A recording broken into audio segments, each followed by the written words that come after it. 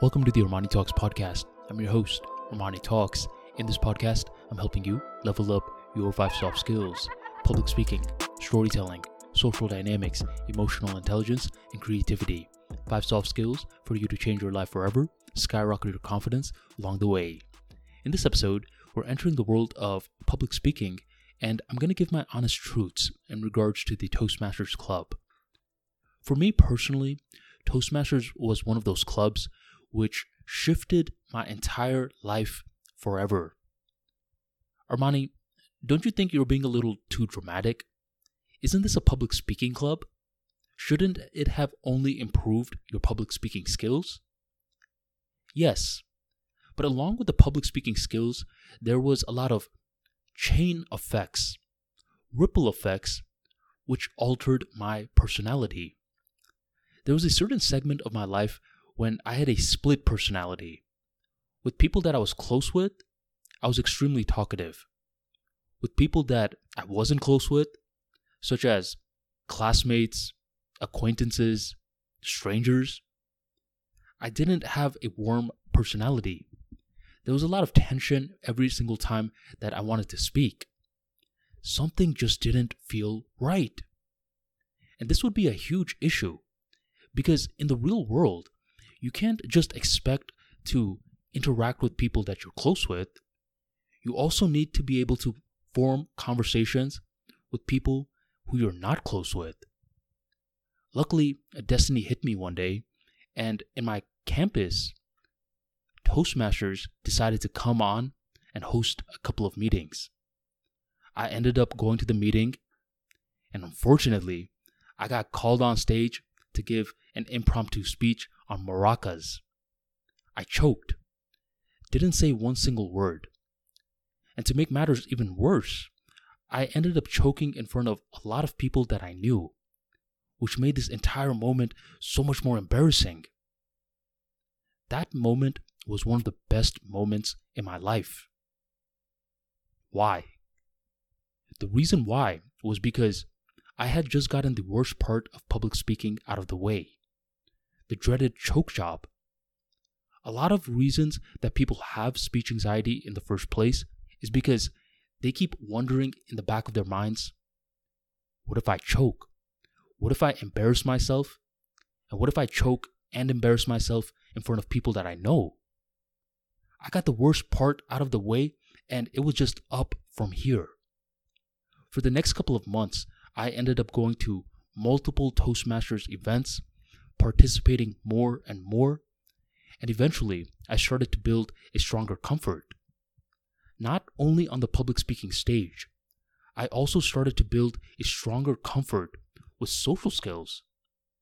Because think about it, if you could speak in front of 50 people, then speaking in front of one person is light work. Along with that, in the Toastmasters clubs that I was going to, there were so many different positions that were also coming to these meetings. Entrepreneurs, doctors, lawyers, engineers. So not only was I improving my public speaking skills, I was also improving my social skills as well. Things were changing, and at this moment, I was no longer having a split personality. I was capable of speaking to friends just as well as acquaintances and strangers as well. From this little transition in the split personality evolving into a whole personality, my entire life started to change. That's one of the main reasons that I was able to start this business of Armani Talks. Since starting Armani Talks, this business has helped a lot of people overcome limiting beliefs with their speech anxiety, to join Toastmasters for themselves, to learn the art of writing, to learn the art of telling stories, and many more other key attributes with communication skills. All this would not have happened if I didn't go to that initial Toastmasters meeting and put myself out there. So if you were to ask me, is Toastmasters worth it? You can say that I'm extremely biased. Because yes, it did help me with public speaking skills. Second, it gave me emotional fulfillment first.